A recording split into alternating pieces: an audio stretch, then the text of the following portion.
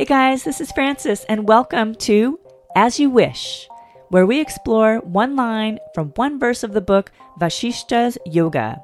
It's going to be an exciting ride. Here we go. Okay, so I'm calling this one Surest Means. This is part 2, chapters 15 and 16. Where we are in the story is Vasishta continues to speak to Rama about the 4 gatekeepers to freedom.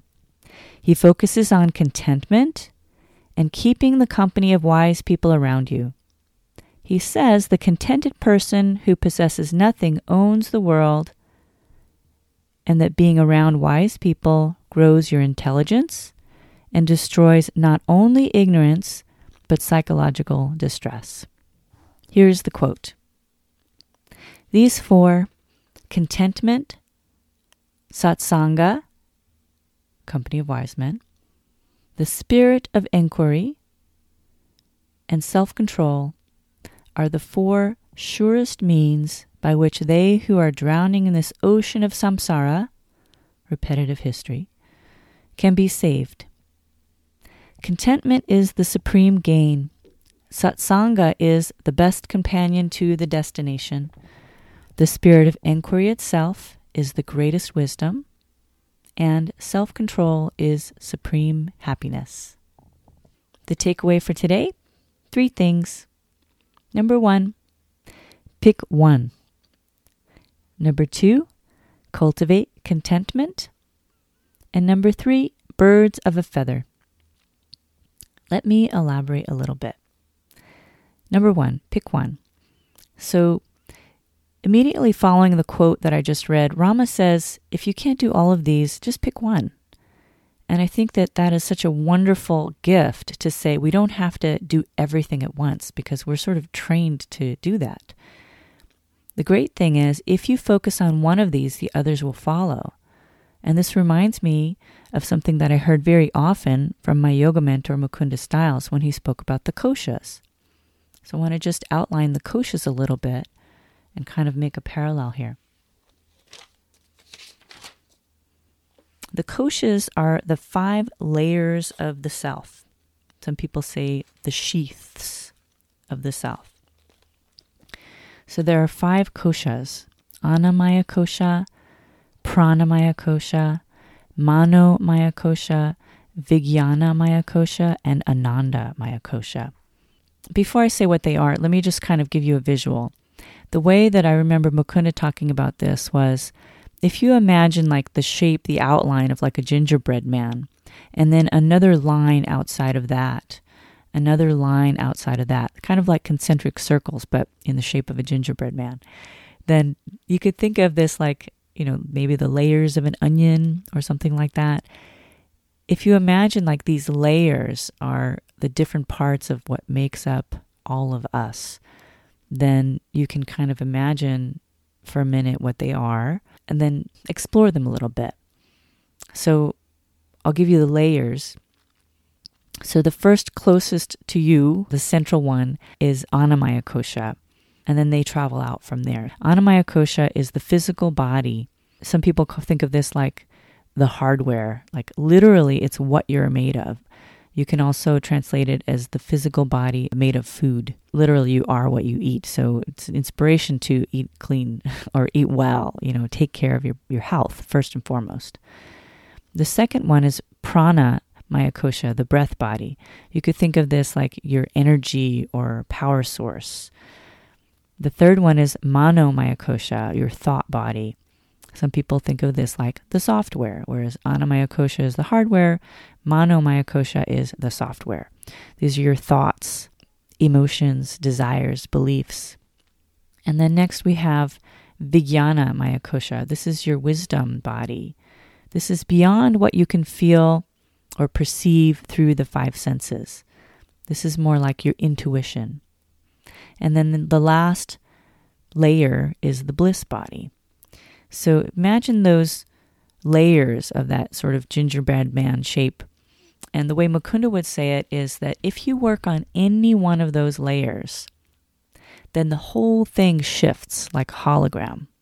So when you're working with say, for example, the physical body.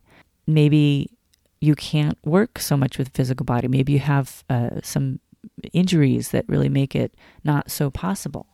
Then maybe you can shift and you can focus on the breath body. You can focus on the emotional body. You can focus on the intellectual body. So you work where you can. The easiest layer to connect to is the physical body. That's why when you're feeling emotionally upset, if you just go for a run, right? Or some people, other forms of exercises is the easiest way, the easiest inroad to making a shift with the whole thing. So again, that's more inspiration to not only eat well, like you are what you eat, but also to move your body and to feel well through doing those movements and that exercise. So I loved this sort of idea of the koshas. I was reminded of that when Rama was speaking of these 4 things, that you can just pick one and work on that, and then the others would follow along, just like Mukunda described with the koshas. So pick one, pick community, pick focusing on contentment. Whatever it is that focuses your efforts and energy in a way that feels inspirational to you. And for that season of your life, whatever it is, one may be a little more accessible than the other. Perhaps you're really busy and you don't really get a chance to connect with your friends. Maybe you have a chance to then, get a run in, or maybe you get a walk in and make a phone call, with your earbuds in, and you could talk to someone while you're walking. So, it's just kind of great to be able to break down those tools and to really be able to use them to, just enhance your life. Anandamaya kosha, that final kosha, that bliss body, is that ultimate amazing thing that we all want to feel from time to time. And working the other areas is going to help us to get there. So the second point, cultivate contentment. So this may take a little bit of effort. What came to mind for me was like the opposite of search and destroy. What came to me was search and cultivate, search and grow. The first part of that is to search, like what are those things that bring contentment to you? And they're going to be very individual for each person. For each individual person, maybe going, even they're going to be individual for the same person as well, maybe in different seasons of your life. Whereas, something that used to bring you contentment before in a different season of your life, maybe as a kid you really liked to play ball. Maybe that's the same now. Maybe you can revisit that. Or maybe there's something different. Maybe picking up a new hobby brings you contentment. Maybe just relaxing, taking a nice walk. It's going to take a little bit of a moment to figure out what is that for you, possibly. So I want to encourage you to seek out, what really brings you contentment, and then cultivate that. Give it time to grow. Try one thing out. If that doesn't work out, try another. Just finding that contentment can really make all the difference. The third thing, birds of a feather. So there is this saying, birds of a feather flock together. And knowing that, we could possibly maybe choose our birds. I know that might sound weird, but I had an example from a friend. This was years ago. I didn't quite understand it at the time, but she had this feeling that she wanted to change her life. She was not happy with where she felt she was going. She was in a rut. She had been doing the same thing. She saw the environment she was in, and she decided to completely make a change. So, again, at the time I didn't understand it.